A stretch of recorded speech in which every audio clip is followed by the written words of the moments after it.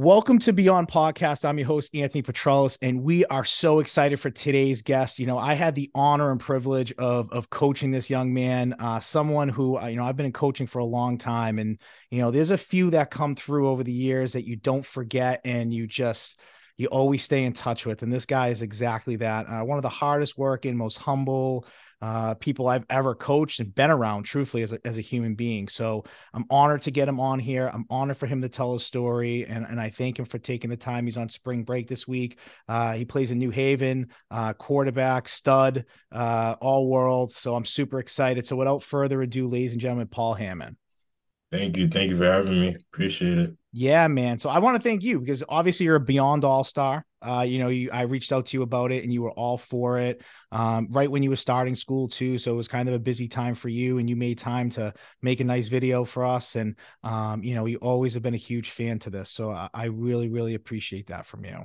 No problem. Always gonna support you, Coach B, for sure. Yeah, man. So, I want to like jump into just for the audience to hear a little bit of how we know each other and how we kind of came about. I took over at Arlington Catholic 2018 as the head football coach there. I had a season under my wings, and then I kind of came in touch with Paul. Like truthfully, there was a local high school, Pope John, that was closing, and they had an open house, and I went down there with a few coaches from the staff, and I had met a lot of kids like Malachi, Isaiah, Manny, and a few others. I can't think of my head, but those three stand out. And then you weren't there because you traveled, and people don't know this, but you live in Brockton and you travel to Everett by, waking up early, taking trains, taking, vans that picked you up from a train station. I mean, you grinded and worked hard, and we're going to talk about that with your time at Arlington Catholic. But I had spoken to your mom. Your mom had reached out to me. I remember it was like summer camp, and she had called, and we talked on the phone for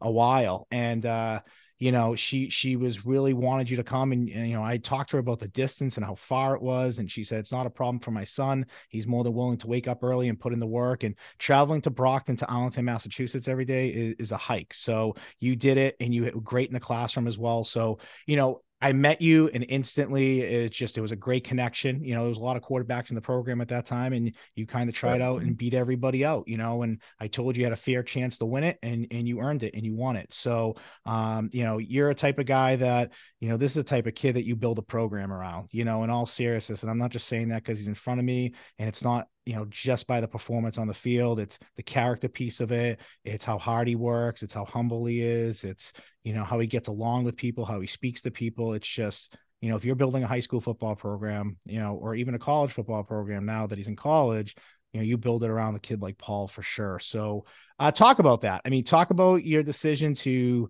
go to Arlington Catholic, travel every day from Brockton, why you made that decision. Let these young guys know out there, man, the grind that you put in at the age of 16, 17 years old. So first, really, it was I was actually gonna go to Cardinal Spellman, and we were set on it. Which is like 10 And minutes down the street from you, mind you, 10 too, minutes, right? Like, yeah. like literally right there. And my mom wasn't really like too fond of the school, and they weren't really seeing like seeing what the future could hold of me like being there. They weren't really seeing like the vision of me being there. And we didn't I really wasn't seeing eye to eye like with the staff there. So I remember Sam actually had called me randomly. I'm walking my dog like in the summer. He randomly called me. He was like, "Hey, like, have you figured out what you're gonna do for school? Like, since Pope John closed?" And I was like, to be honest, like, I don't know where I'm gonna go now. Like, I was gonna go to Spelman, but it's not really a great fit for me and my family. He was like, come to practice one day, come to throw with us, see if you like it at Arlington Catholic, and then I'll introduce you to the coaching staff. And then from then on, as soon as I met the guys and got to throw and got to like work out with the team, I was like, yeah, like I'm coming, like I'm sold. And like obviously the coaches can't be there because it's the summer and all that. But I remember coming home that day and talking to my mom, and she was like, if this is what you want to do, like I'm gonna support you and I'm gonna like fully back you on this, but you have to be committed. Like you have to be able to keep your grades up and you have to be able to do what you have to do on the field, take care of the stuff that you have to do on the field. And I was explaining to her like, if you let me go here, if you let me travel, I promise I'll get up on time. I promise I'll make that commitment to school and my team.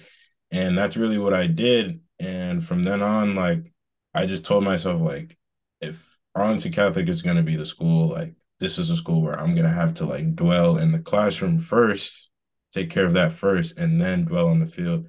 And I think you being there and Coach Cobb and Coach Deja and all the staff and all of my teachers really helped me out too because they understood my situation and made it easy for me to succeed. So it really wasn't all me. It took a village, but honestly, I would like to also thank the AC staff too because they were a big part of me staying there and continuing my academic career there, not just my athletic career. So I like to tip my hat to you guys as well. I appreciate that. I mean, we didn't do much, dude. We just got you there, but you got yourself there, you know? So when you were traveling, like, what was your wake up time? So what time? I mean, school starts at what, like 7:45?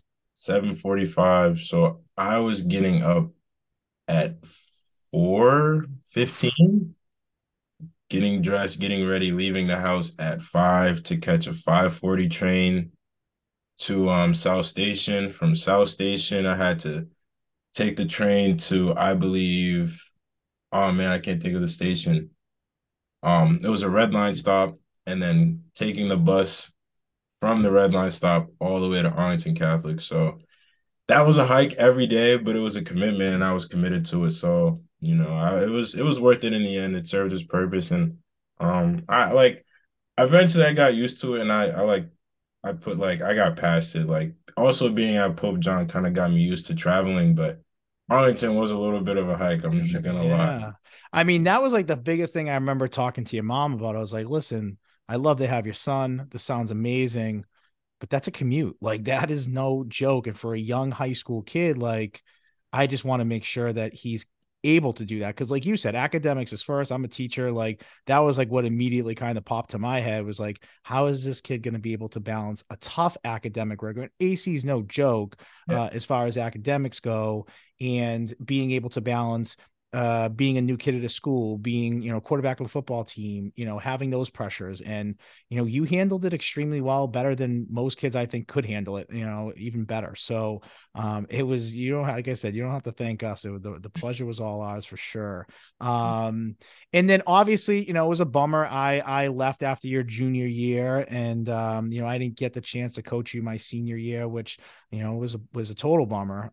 But you had a great senior year playing the Agganis High School All-Star game. You were the MVP of that game. So you were definitely turning heads. Your progress in 2 years of how you grew as a quarterback. I mean, you have an arm that you could throw the ball 60 yards, and I'm not even joking. I could probably pull some clips up on Huddle of you hitting Jose down the field or you hitting Steve down the field, like in stride. I mean, like in stride, 40, 50, 60-yard passes, like on the money. So to see your game develop that second year with running the football a little bit more and being able to hit those, slants and drags and things across the middle, it was fun to see. It was fun to watch. But for you, you decided to go prep, which a lot of kids do, but you decided to go prep, and I think it was Georgia. Like you were down south, right? So talk about that decision, because most kids go to prep, they go locally, but you went, I mean, for all intents and purposes, you traveled as almost as far as you could go south from our location. So what was the decision making behind that for you, that you felt that was the best fit for you? To be honest, and I'm gonna be completely honest, I did not want to go that far. Like I had so much options to stay in New England. And at first that was the plan. Like I had a bunch of schools that were willing to take me um at quarterback at my position and be able to like get a good education and play. But I think the main thing was is like I feel like the only thing that I didn't accomplish as a high school quarterback in Massachusetts was obviously getting a state title. And I feel like I accomplished everything else. I threw for over 1,000. I ran for over 1,000. Like I've done everything. I've thrown for a lot of touchdowns. I won the MVP at the Agganis game. And I was like, honestly, if I'm going to become a better player, I have to play the best. And I felt like if I went down south and I'd seen the best and I played the best and played against kids that are going to Power 5 level schools and are playing on national television, that if I want to be on that level and if I want to be as good as them, then I have to give myself that experience and give myself that chance. And I felt like that was honestly one of the best decisions that I made in my entire life. Like I've changed as a person more than I've changed as a player.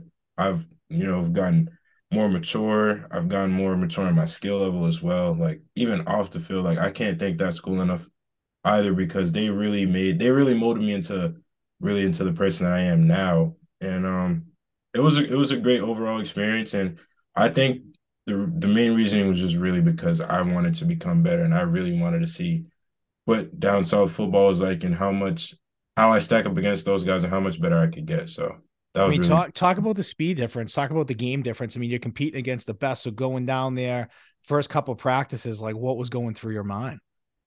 I remember one game we played. It was a team from Atlanta and they had this one DN. I forget what school he was committed to, but he was unreal. He was telling my offensive line what he was going to do before the And play and did it. and did it. He was doing it. And I'm like, man, you gotta block this guy. Like, come on. Yeah. But I've had to get a stronger arm. Like I thought my arm was strong enough, and I'm throwing the guys that run 4.3s and 4.4s now. I'm not throwing the guys that run 4.6s and 4.7s at the receiver level. I'm running away from 6'5" DNs instead of 5'8" DNs, and I'm learning how to maneuver between that and maneuver in the pocket and see things a little bit quicker and make reads a lot quicker and a lot faster. And I feel like that's helped also elevate to the college level too, but just playing against those guys, everyone's fast, everyone's physical, everybody's bigger, faster, and stronger. And you just have to adapt. And that was the one thing that I had to do. I definitely started off slow. I was not used to the speed. I wasn't used to the heat. Like I was completely out of my element. But I just had to, come back down to earth and just realize like I'm here for a reason. I'm also playing against these guys. These guys have to play against me too. Like I'm not just gonna let them, do whatever they want. So I just had to get better. I had to grow up a little bit, and I think that it definitely ended up working out. I ended up playing in the post grad All American Bowl. Ended up doing really well there, and I really did prove to myself that I am just as good, if not better, than a lot of those guys. So that overall experience was great. I mean, you mentioned like, and you're right. Like, in for the audience out there, a 4.3, 4.40 versus like a 4.6, 4.740 might not seem like a big deal. It's tenths of a second, but that's the difference between hitting somebody in stride and the receiver having to slow down just a little bit for maybe the defender to make a play on it, to just getting back in coverage, to maybe it being a walk-in touchdown versus the receiver making the catch and getting tackled at like the 15 or 10-yard line or whatever. So those tenths of a second do make a difference. What would you say? Like you said, you matured a lot as a player, as a person, on and off the field. On field, what would you say was your biggest improvement as a quarterback going down there playing for a year? What did you feel like? What part of your game did you feel like got so much better? I would say not mainly like completely skill level, but being able to be mentally tough and taking hits from guys that are are are huge. Like Yeah. I've had to learn how to take a hit, which I didn't really do in high school. I never really got hit really hard in high school. I've had to learn, like I said earlier, how to make quicker reads. I've had to learn how to play through pain and be able to not only when things happen to me, don't allow the opposing team and my teammates to see my head down too. That was one thing I had to learn from high school as well. So I think the main thing is really just being mentally tough and being able to let other guys know that you're there for them and be the leader that I'm supposed to be and be the leader that I am now. Yeah.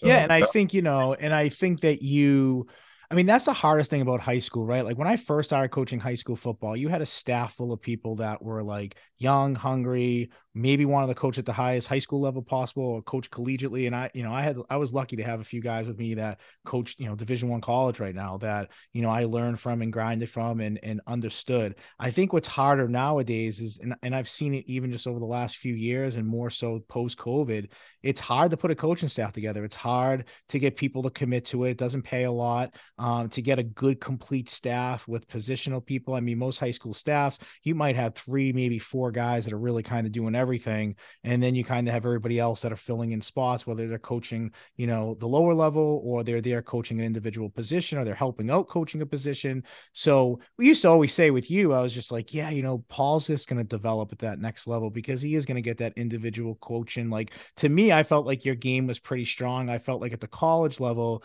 you were going to learn to like pre-snap read a lot better. I felt like you were going to be able to kind of not only pre-snap read, but progressively read. Like, most college coach, I mean, most college quarterbacks now, I mean, the really good colleges, they might only have to make two reads before the quarterback throws the ball because their athletes on the outside are just a lot better. But like I say it with what's his name in Jacksonville. I'm Trevor trying to, Lawrence. yeah, like I'm sure in the ACC at Clemson, I mean, he made two reads, and by the second read, someone was open. You know what I mean? The first read, if it wasn't open, the second was. And then I think when he got to the NFL, I mean, Urban Meyer, I think, had a lot to do with maybe his first year, what it was. But I felt like it just took him a while to really make his third and fourth reads. And once he got better at that, his numbers didn't lie, specifically the second half of the season when Jacksonville really started winning games. So, we felt that way about you. We felt, I mean, Coach Cobb and I just said, yeah, when he gets coached at the next level, like he's going to learn those little things. He has the arm to go with it, but he's going to learn those things to get rid of the ball quicker, read a defense quicker, being able to progressively make more reads. And, that's exactly what I'm hearing here and what we thought you were very capable of. And you did it at such a real high level too, which is even more impressive. And so you played in the post-grad All-American game. Where was that? It was actually in Daytona Beach, Florida. It was like Oof. all of the best post grad players all there. It was a weekend of just competition every day, competing against the best. And it really brought the best out of me too, because I'm seeing 6'4" quarterbacks. I'm only 6'1.5", maybe, Yeah. I'm seeing 6'4" guys really throwing it, and I'm there competing too and really showing that I can stack up against them. Even the linemen, like those guys are like 6'5", 6'6". You got receivers, like I said, that are running 4.3s and 4.4s.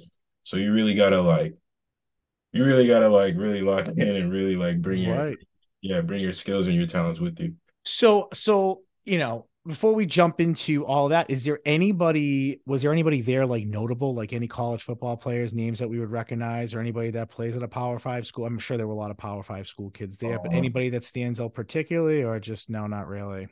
he's not playing there right now, but there was an Alabama corner there, and he was unreal. Like I'm glad he was on my team. He was unreal. He had great hips, he had great feet. I'm sorry I can't remember his name, but That's he had okay. great hips and great feet, and he was really, really good in man coverage. So he was pretty unreal. He did his thing at the bowl. That's cool, man. That's real cool. And it's great, because it can be really intimidating going into something like that and playing against kids that are, Power Five kids or D1 offers all over the place. And for you, like your work ethic alone, like skill, like we could say people have the skill to play this or play that, but I've always felt work ethic is outrules everything because at some point the skill level does balance between kids that are competing against each other. So it's like, what are you doing extra to then take that skill level and be even that much better, right? Because you can always improve your skill, but for the most part, when a bunch of really good players are playing together, there is that next level of separation. And that might be film study, that might just be prep, that might be after field work and, running routes with receivers after practice is over. And you did a lot of that in high school. So I'm sure that carried over to you there as well. Yeah. Before we jump into your decision making to kind of come back home and so on, we were kind of giggling about this like off air a little bit. You had mentioned to me, and my audience knows I have this morning show at my school that like has turned into this like monster of a thing. And you were talking about it. So I just want to give you an opportunity because I want to put this on my social media that people hear how I'm so glad that people actually pay attention to this and think it's really funny. So my mom and I were recently, literally, matter of fact, yesterday discussing about the security guard situation in the morning announcements. So to the vice principal, please allow Coach P to keep doing his thing. I'm supporting it. My mom's supporting it. We love it. So let's keep that going. Let's keep that going on. That's right. So you guys are listening here. The morning show has a lot of fans ranging all over the state of Massachusetts, and it's got to keep going. It's got to keep going. So I appreciate that plug. That means more to me than words can express. So I truly appreciate that. But we have a lot of fun in our school. I work at a great place with a great staff. A lot of Arlington Catholic alums. I think there's about 7 or 8 teachers that went to Arlington Catholic at some point. So a big AC Cougar, a bunch of people. And so, yeah, so it's a lot of fun. So I appreciate that a lot. And I appreciate that plug. So back to reality, back to how awesome you are here. So obviously traveling down south, and playing in a post grad Super Bowl is huge. I mean, obviously to be invited to that, this postgraduate, it's everywhere. It's all over the place. So you got selected to do that.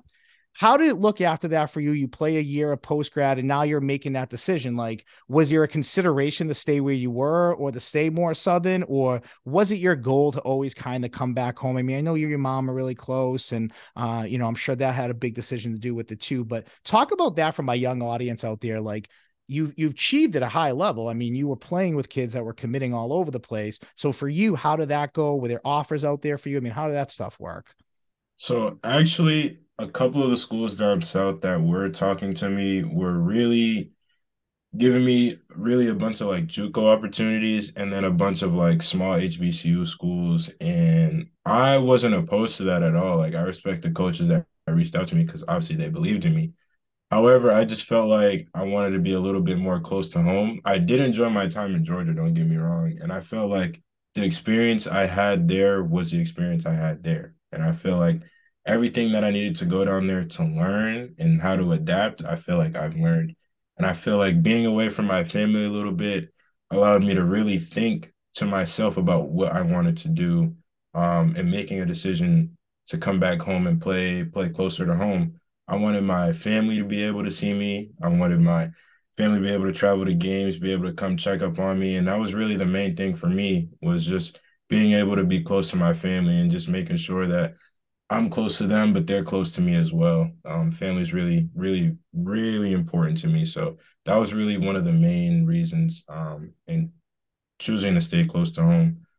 But as far as picking New Haven, they were really the school that was reaching out, and I had to do my part as a student athlete to reach out, but they reached out too. And as soon as I visited, obviously the blue turf was definitely The seller, man. It's smart that they do it. I tell you, it's a seller. yeah, it was a selling point, and I really agreed on what the coaches were telling me. And we saw eye to eye on a few things. So I felt like it was in my best interest to stick with to that school and commit. So that was really the main thing about my decision. Yeah, and I found it so interesting when you went down to Georgia and we kind of had chatted about that a little bit. And then, when you came back and I saw that you were going to New Haven and to see and to truthfully see to hear how well you were doing down there and coming back up north and family. I know you said it, you're such a big family guy. And, just even coaching you the year that I coached you, your mom was so involved and, you're a good kid. So and I have kids now and I realize how important family is more than ever. And so I get that. And I think that that's a huge part of any decision that anybody makes is, it's a family decision. I've had a couple college athletes. I had Isaiah Osgood out here. And we talked about, making the best Right. decision for his family and where he was going to go to school and financially how that helps. And so all of that does weigh in, to decision making as far as where you go and so on.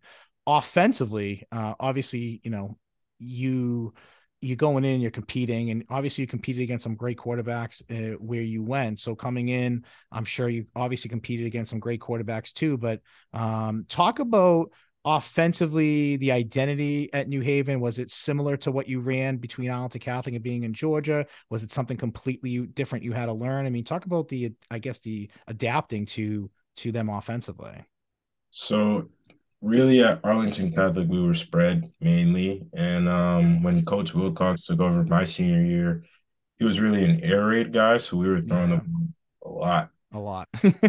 And And you I were don't know, probably running a lot too. yeah, I was doing a bit of everything. So when I got to post grad, we were mainly multi-spread. We were under center a lot, and that was mainly because my coach wanted me to learn how to also play under center, as well as not just being too comfortable, in the gun a lot. So when I got to New Haven, I was able to like not so much learn quickly, but learn to adapt a little bit better as far as understanding the language. And I feel like I've learned that from post grad just because we went about things more at the college level, just with signals and the different verbiage and understanding what is being called and sliding a protection and calling out linebackers, calling out the mics and audibling and stuff like that. So I've learned that and I've learned to adapt that and add that to my game when I got to college.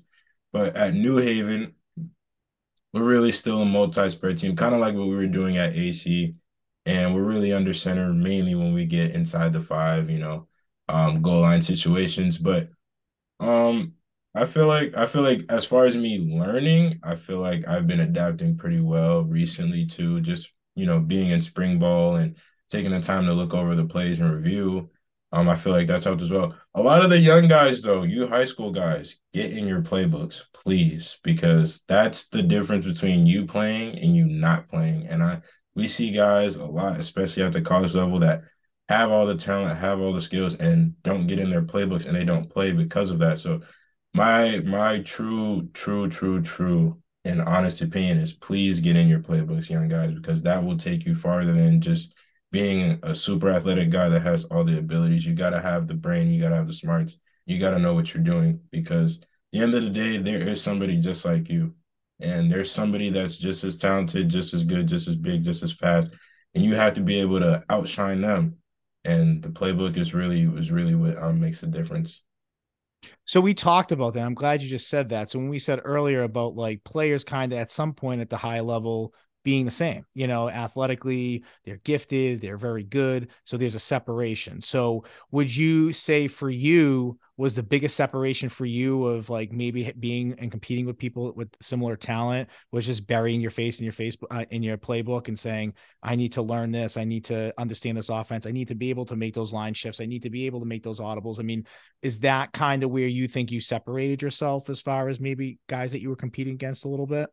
I think when I first got there, I think the biggest thing for me was I already knew how to throw the football. I was good on the run. I was good in the pocket. I know how to throw the ball. I'm good with my feet. I'm good with my alignment. I know what I'm doing as far as throwing the ball. My biggest thing was just understanding protections a little bit more. And I feel like once you really learn protections and lock in on those and then start to really when you learn the coaching system and add the coaching system into your game and incorporate it, I feel like that's what makes you better. I don't think that it's fully separated me because we're all smart. We're all smart in the QB room. We all know what we're doing. I think it's really the work ethic thing and how bad you want to be a part of the team and how bad you want to play.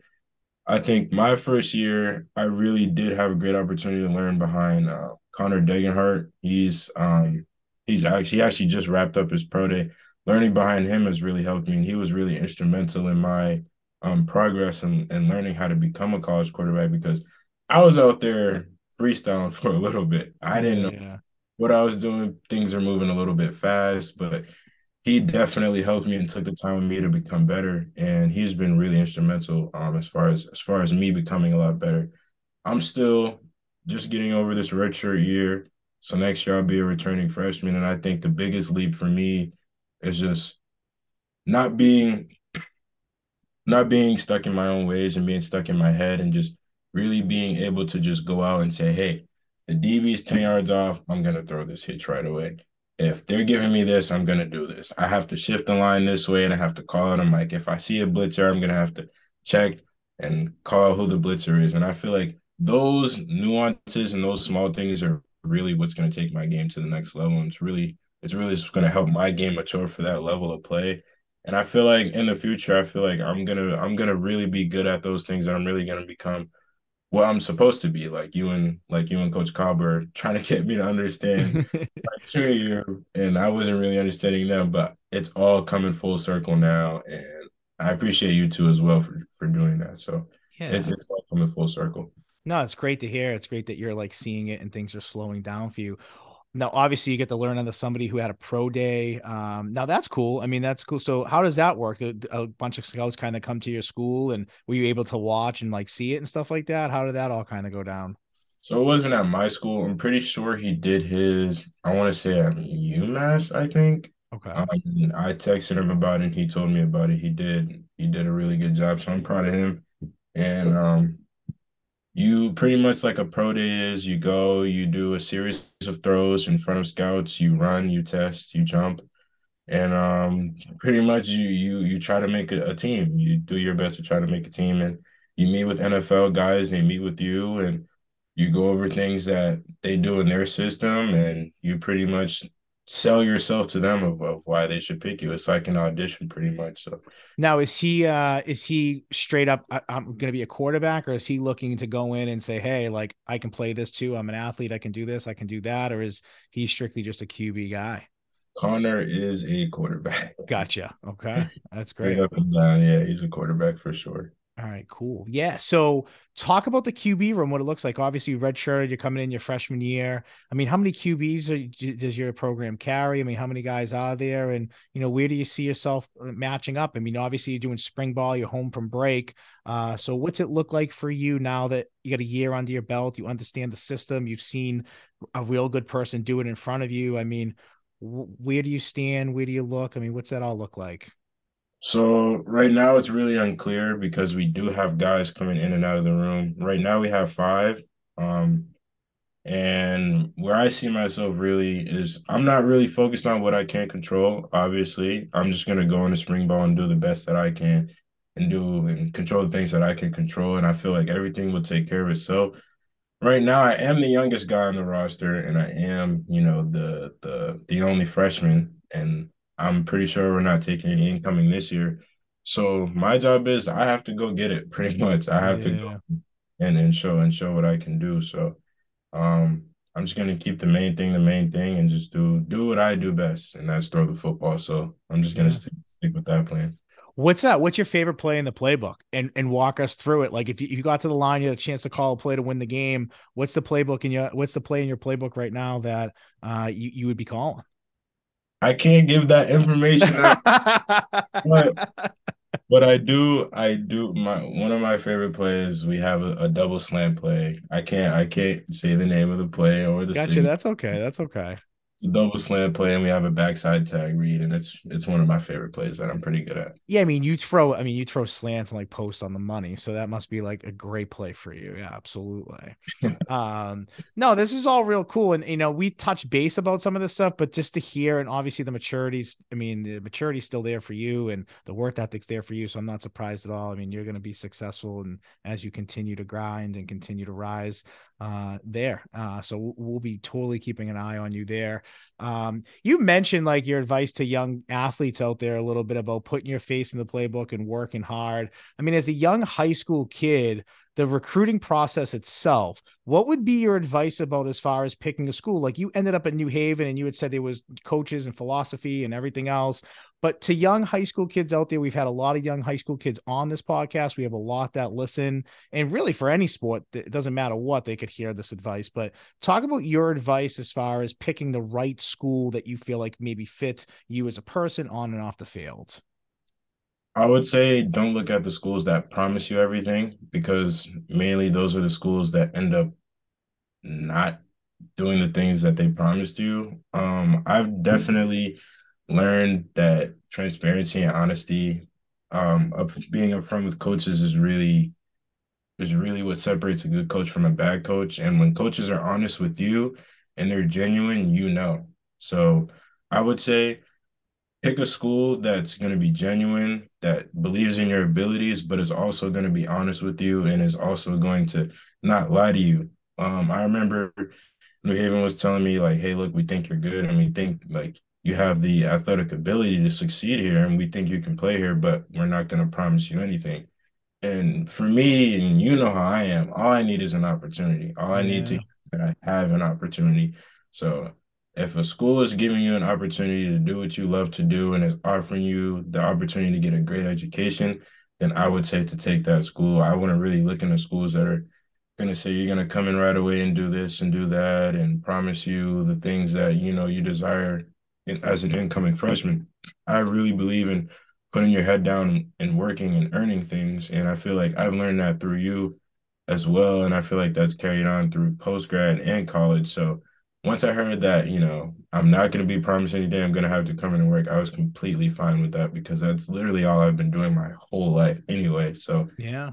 for me, I that mean, I was, feel like that's literally what I said to you. Like when, I talked to you and your mom, like, yeah, we have a kid who knows the system, who's, you're going to have to compete against them. And, I was honest with him too. And I was honest with the other guy. Like we have somebody coming in best person wins. Like it's what you do in the off season, like you mentioned, like burying yourself in the playbook, working with your receivers, hitting the weight room. I mean, the things that you can control in high school, Right. obviously that kind of separates you because that's the same stuff you're going to need when you go to college. I mean, all those things are, if you're not doing that, like, yeah, you can't just rely on skill and athleticism because, again, there's four other guys who have the same skill and have the same athleticism. So, how are you separating yourself?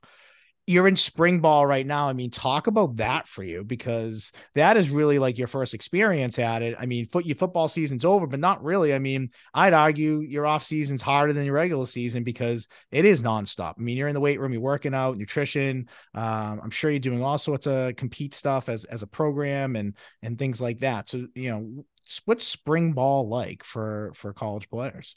I mean, for young guys listening, it is no joke.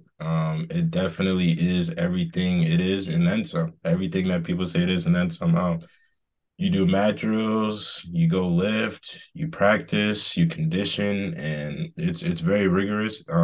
You're definitely being pushed to the limits, and you're definitely going to be challenged at times where you're going to have to find it in yourself to be mentally tough. I feel like at our program, they do a really good job of that. They're really, really strict and hard on us when it comes to lifting and not even the lifting part, but just eating and taking care of our bodies as well. And I feel like, doing small things just as like going to treatment as well really helps. But spring ball is the time for you to get better. It's the time for you to get bigger, faster, stronger, and it's a time for you to just become a better player and develop in the ways that your program wants you to develop. So I would say spring ball is definitely harder, like you said, than the regular season too, because it's every day. Regular season, you go through practices, you go through film, game preparation, you play your game, and it's the same thing next week. Spring ball, it's every day you're lifting, every day you're running, every day you're doing something to get yourself better. You're throwing with your receivers, you're meeting with your position coaches, you're going to grade check, you're doing all the things that you're supposed to be doing and then some. And I feel like it's a toll on you, it's a toll on your mind, it's a toll on your body. But if you withstand all that, you'll come out a better player and a better person for it. So that's really what spring ball is. So obviously you get to know these guys a lot more. You see guys at a college level that are in their 20s, whether that's early 20s or mid 20s, that are just kind of animals. Who's a dude on your team right now that if you had to walk into a dark alley with, you want this dude right next to you just in case? So I mean, honestly, we have a A few. few dudes, I'm sure. I'm We have a sure. few, but we have a linebacker. His name is Joe Vitale. He is a stud. He's a dude. He's benching 3 or 4 plates every day. He's squatting 3 or 4 plates. He's doing his thing. He's a tremendous leader as well. But he's a little bit crazy, but his message gets across, and you definitely don't want to get in his way. But he's definitely a great leader, and he's a stud for real. Like Yeah. he's he's a guy I'd walk down the alley with for sure. Hey, listen, there's always that one. I ask a lot of guests on here. I'm like, who's the dude you walk down the dark alley with? And it's just funny. In linebacker, I mean, truthfully, I would have guessed more defensive side of the ball. No offense to you, offensive guys, maybe a lineman, but defensive guys, man, that seems to be kind of the corporate answer, I guess, is it's a strong safety, a linebacker, or some tough D lineman. So that's what I keep getting as feedback. So it's funny that you said linebacker. I'm not surprised. Linebackers are just a different animal. So, and I want to say, like, really thank you for coming on here. And I meant what I said about you at the top of this podcast, that you are like what a high school coach would want in their program. You are what a college coach would want in their program. I mean, someone who works hard, zips their lips, asks good questions, puts the work in, is a good teammate, great leader, and you'll be a great leader for this program as you get older and you get yourself more acquainted with the offense and who you are. And as you develop as a person to figure out what are you taking up for school right now? What's your major? So it's funny you ask because I think you were literally the motivation for this major. I'm taking up sports management, and Yeah. I want to really work with the kids that weed themselves out of sports. I want to take those population of kids and figure out a way to keep them in sports. I feel like it's a great way to keep them engaged and into the right things. Like, especially me growing up, I'm from Boston, originally. So I've seen a lot of kids that I've grown up and played with that were 10 times better than me, but I'm playing college football and a lot of those guys are at home. And I want to learn and figure out a way to take people like that and honestly help them to get a better future and find a way for them to be in the position that I am right now. So I'm That's I'm great. I'm thinking of that major and trying to figure it out, but we'll figure it out soon. No, that's great. I mean, I think what's important when you go to college is that if you're undecided, it's like, people change their occupation all the time. They change what they do, they change the profession completely, they do something completely different. So, at the age of 19, 20, 21 years old, no one necessarily knows exactly what they want to do or what they want to do for the next 50 years of their lives or 40 years of their lives. So there's no rush with that. I think for you, it's important to kind of like dabble and take a couple different classes, take some electives, and just see what kind of catches your eye. And if that's what continues to catch your eye, then great. And if it doesn't, that's part of the college process, is really figuring out so many classes you can use for a different major. So it's not like you fall too far behind if you decide to change a major or anything like that. Worst case, it might be like a semester or something like that. So, it's good. Keep, trying to figure that out. And that's great that you want to work with people and seeing what that is. Well, why is it that kids are dropping out of sports or not continuing to play sports? And I think that that's really admirable. For me, it's kind of the same thing. Like when I started this podcast, leaving football was hard, but being home and being with your family and being a great dad and being a great husband and really trying to keep that other structure part in your life. Because football's like, I tell people this, but like football saved my life and truthfully structured my life and balanced my life in a way of like discipline and work ethic and being a good leader and kind of like you've mentioned and type of person that you are, like really kind of keeping your head down and just doing what you're supposed to. And that structure of like time management, like knowing that I have all this stuff I have to do and I have to manage it and balance it in a course of a day or a week or a month or a year, and how you consistently do that every day. And to me, sport, specifically football, has always done that for me. So when I left coaching, being able to stay involved in the high school world of sports, knowing what coaches go through, knowing what athletes want to see and want to hear, and how you can help them. I just felt like there was way more for me to still offer out there. And I do this in the convenience of my home. Like that's the crazy part, is like, I know so many people that go to studios and everything else, but it's that time management aspect that we've been talking about of knowing like, okay, I have 2 4-year-old twins. Like I can't go to the studio down the street and record because I need to be here. So it's kind of figuring out, the areas of your life of what you can and can't do realistically, but then figuring out, okay, how am I going to do it and how am I going to achieve this? So, I'm not surprised by your success at all. Like for anything, I'm just like grinning. Like I'm just like, yeah, this is exactly what I saw for you. This is exactly what I knew was going to happen for you, and continue to happen for you. So, I really mean this. I am proud of you. I think that, yeah, like, I mean, I want to talk to coaches about having you come down and talk to kids in their program, because I think just at the top, when we talked about your commute, I mean, I've told so many people that story, like about you. And we even put it on our podcast. If you remember, Yeah. like last year, we did like a minute clip of like talking about you and talking about the work that you put into what you did and how you traveled, and got a lot of views and a lot of likes. And, that's what we try to do for people here. We try to show people, to tell the story that no one knows, or, someone like you would never talk about or brag about or say about yourself. But I Yeah. will. Like I'll brag about that all the time for you. So I think it's amazing. I think you were great today, and like I said, you're on spring break this week, so it just worked out to be able to catch you when you were home. And please tell everyone at home, Scary Terry. I don't know if you Of see him, course. but tell him I'm always asking for him. And tell your mom I said hi too. Obviously, I'm a huge fan of your mom. I think she's a great mom and has done great things with you over the years. So yeah, Thank you. Thank yeah, you. man, I have absolutely. a So question for you though. all right, fire away. I want to know what, because I remember when I first came to AC and we were doing sevens, like it was taking me a minute to really lock in on the playbook and really understand what we were trying to accomplish as an offense. And I was struggling a little bit. And I remember you throwing me in on defense just to see how I could help out the team as a coach. And that's what you're supposed to do. Like, I understand that. But eventually when things started to click for me, I just never really got the chance to ask you like what went into the decision of me becoming a starter like at AC. Well, a lot of it early on when the three of you were competing, and that was you, Mike, and Anthony, when you guys were competing, the first two scrimmages, and that was, if I'm not mistaken, I think it was Arlington and Mm, maybe Lawrence, or it might have been Mall.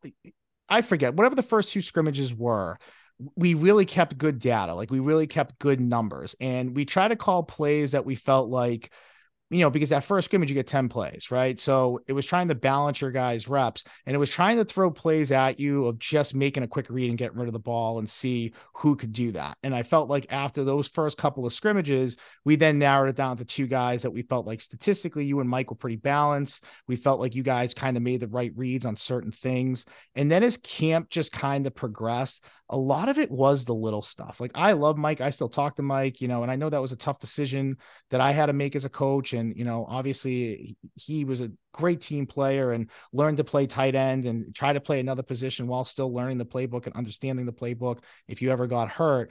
But for you, it was really just like those little things. Like I said, the coach cop at the end of the day, I was like, I think Paul offers more. I think Paul can help us out with his legs more. I think Paul has the arm to hit these receivers on the run. I just think we have to work with him on getting rid of the ball a little bit quicker and making that read a split second quicker. Like you said, a 4-4-4-3 versus a 4-5-4-6. Like in a quarterback making a read, it's the same thing. Like there's a difference between seeing the window and hitting the window on a slant or a post or a drag versus holding on to the ball too long. And now the linebacker comes up or the safety comes up and that window's gone. So we felt like your potential was just through the roof. It was just a matter of hoping that us as coaches could get you there. And I hung my hat on the end of the day, the commute that you made to come there every day. You were never late. And I just felt like, man, how can I not play this kid when for he's sure. doing everything we're asking him to do? And skill wise, he is by to me was the better quarterback at the time. And yeah, I mean, it was kind of all the intangible stuff, but it really was the skill stuff too that I felt like really separated you. And big picture, I felt like once you learned the offense, you had a whole nother year of just getting that much better. Obviously, I ended up not being there that second year. Ear raid was, probably your style, truthfully, like getting rid of the ball and really slinging it. But, when you played for us, I wanted to teach you how to read more. I just like wanted you to be able to like see windows and understand when you played at that next level. Those were the things that you were already good at that you didn't have to maybe learn from scratch. So I just gave you a long-winded answer there, but at the end of the day, it was skill set, but most importantly, it was work ethic and like how I wanted to build this program. It was my second year as head coach, and you were somebody I wanted to build this program around. And I felt like it really skill-wise it wasn't that close, right? But Mike was a great leader and did everything we asked him to do too. I just felt like your ceiling was a little bit higher. That makes sense. That does. That does. Definitely. Yeah. So, and that's tough. I mean, those are the tough decisions as a coach. And, there was a part of me that was worried. I was like, what if this kid comes in and is not really a great quarterback? Now he's coming here and commuting every day. And you mentioned like trying you out defensively was more of a what if. Like if Paul wasn't our quarterback, where could this kid help us? Because again, it was like this is like what I want to build my program around. Like I want to build around your type of attitude and your type of work ethic, and having 11 guys in the field that had what you had, and not even just from a skill set, just from that. And so it was a just in case he doesn't win this QB competition, we got to get this kid on the field. And where could he help us? Quarterbacks are always pretty good safeties because they understand how to read a field and see, what coverage you're in and where you might throw the ball if you were in the situation. And so being a safety or playing a little bit of, I think we kind of tried you everywhere, truthfully, a little bit, but yeah, it was really trying to figure out what would Paul's role be if he wasn't the quarterback of this team, because we wanted you somewhere on the field. So we were really trying to figure that out from the defensive side of the ball a little bit as well. No, that makes a lot of sense because I want to get into coaching eventually too. So I like to ask the hard questions. And Yeah. like you mentioned about just the attitude piece in the leadership, I want to give Isaiah Osgood his flowers too, because my senior year, we really wanted to learn, what ways could we help out the next class. And I think my junior year, we weren't really so focused on those things, but I felt like my senior year when me, Malachi, and Manny, put our heads together and we knew it was a COVID season. We're probably going to have 4 or 5 games, which we did end up having. And we wanted to figure out a way to make it successful for the class behind us. And I feel like Isaiah and Seppi and Sulo and, even Sean Casey, even though he's a knucklehead at sometimes, but Yeah. I really wanted to let those guys know that I had their back and I wanted them to really, learn to switch the culture and ended up doing that. So I want to give Isaiah his flowers for carrying on, the leadership and as well as the other guys for carrying on the leadership and them becoming successful in the next few years. So I feel like you trickling it down onto me and my class, the junior class, my junior year, and really giving the guys below us, those sophomores and freshmen, a chance to really understand what leadership looked like and to really be instrumental for them. And not the years that we were playing, but the years that they were going to be leaders. That really did mean something. So I would say your impact did carry on. So I appreciate you for all those things that you taught me that I could pass down to the younger guys. Yeah, of course. I mean, again, I don't feel like I did much. I mean, you guys came in loving football and having the work ethic. It was just me then teaching you the system. So, I'm super proud of Isaiah too. I remember when Coach Wilcox had taken over, and him and I kind of talked on the phone. I said, you got Paul for another year, and I go, you just Paul's going to be the guy. Like, the offense runs through him. But I said, Isaiah didn't play a lot of quarterback his freshman year. I said, but he's the guy. Like, he's the guy after Paul. Thomas, I think, was playing a lot more quarterback at that time. I was like, Thomas is going to be all around. Like, he can play quarterback if you need him to in a wildcat way. He'll play the slot. He'll play the outside. He can run the ball. He plays defense. Like, Isaiah's your guy at quarterback, though. And so it was great. And I think I even texted Isaiah that we talked about that on the podcast.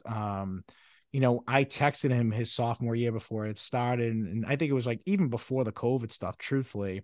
And I had said to him, because I left and I was sad. I felt bad leaving, and it bothered me for a while that I wasn't going to be able to finish out, what I was starting to build there. And obviously getting guys in like you and Malachi and Manny and Isaiah and obviously for some of those returning guys like Sulo and Seppi and Rufo and a lot of those guys that you mentioned. I texted him and I said, you got a great kid to learn behind right now.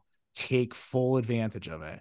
Ask him questions, listen to him at practice, see why he did stuff, because then it's your show for 2 years, man. And I said to him, I was like, you could be just as good as Paul, and he's like you. I mean, he works hard. He's a dog. He absorbs things. He's bettering himself. You guys both go to QB Academy. I mean, talk about that place for you. You go to M2 QB Academy. I know you kind of turn them on to that, but I see your clips there all the time. Every time I see that, I watch them all the way through. Sometimes there's like 25 of them, but I watch every single one of them and I look for you guys. And I always screenshot or send it to you guys and show you the love a little bit. So talk about a spot like that before we sign off here. So really what got me into training with them was I think I just saw like an Instagram clip of a couple of people I knew that went there. And after my junior year, kind of like when COVID was first starting to like become what it was, I started training there too.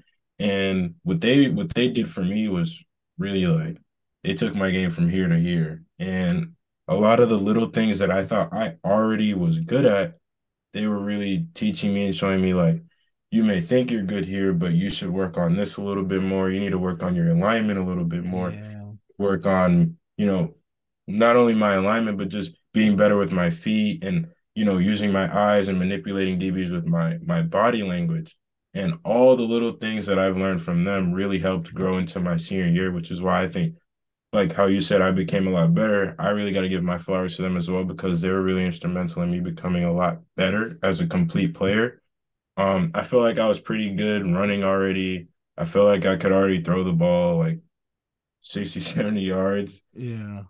But they really helped me get a lot better at throwing intermediate throws and throwing slants and throwing quick outs. And really just learning how to just use my hips and my legs and my lower base to create a better throwing a better situation for me throwing the ball. So they were really good at that, and I really thank Mike and all the guys there at M2 for helping me become a lot better because I feel like without them I really wouldn't be the half the player I am right now. But they've done a great job. But I also have to give a shout out to who trained me first, a guy named Byron Beeman. He doesn't really coach right now, but he was really one of the first people that helped me become a lot better as far as footwork and becoming a quarterback mentally. I think before I was your starting quarterback, I didn't really understand what it meant to be a quarterback for a school.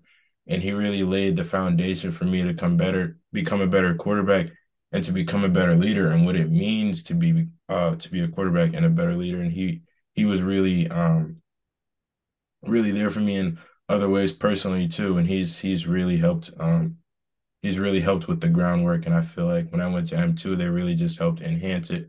So with the combination of them two, just trying to make me become a better player and a better quarterback, I think it's really what helped me make that jump from my junior to senior year just to become a little bit better. So without them two, you know, I wouldn't be as good as I am. But as far as learning the reads and other things of that nature, you and Coach Cobb really instrumental when it came to that. So Yeah. combination of you guys is really what made me a lot better. Well, you said it takes a village, right? At the end of the day, it took a village for you to help carry you to where you were and where you went to and where you are and where you're going. And it's really cool to just hear how well you've been doing. And, I meant what I said. You're a type of kid you build a program around, and I mean that. So, we're honored to have you as a Beyond All-Star, someone who represents our brand and our product very well, someone who I can't wait to keep shining a light on as time goes on and just seeing the successes that you have. So, I appreciate again during your spring break coming out here, getting on here with me, spending, almost an hour here with me. It feels like it flew by really quick, but I wish you the best of luck. Please stay in touch. I mean, we stay in touch through social media all the time anyway, so we'll continue to do that. But I really wish you the best going forward. And like I said, we'll be keeping our eyes on you. And we got to get down to the blue turf. I mean, Beyond's got to Yeah, get down there. Maybe I run a few routes. You can throw me a few passes on the blue turf if I don't have a heart attack. But I again, I really appreciate. I'm a huge fan of you. We're a huge fan of you here, and we can't wait to continue to see your successes grow. I appreciate that. Thanks for having me. And anytime, Coach P, anytime. I owe you my life, literally. So thank you. Yeah, absolutely. So from Beyond Podcast, I'm your host, Anthony Petralis, Paul Hammond. Till next time.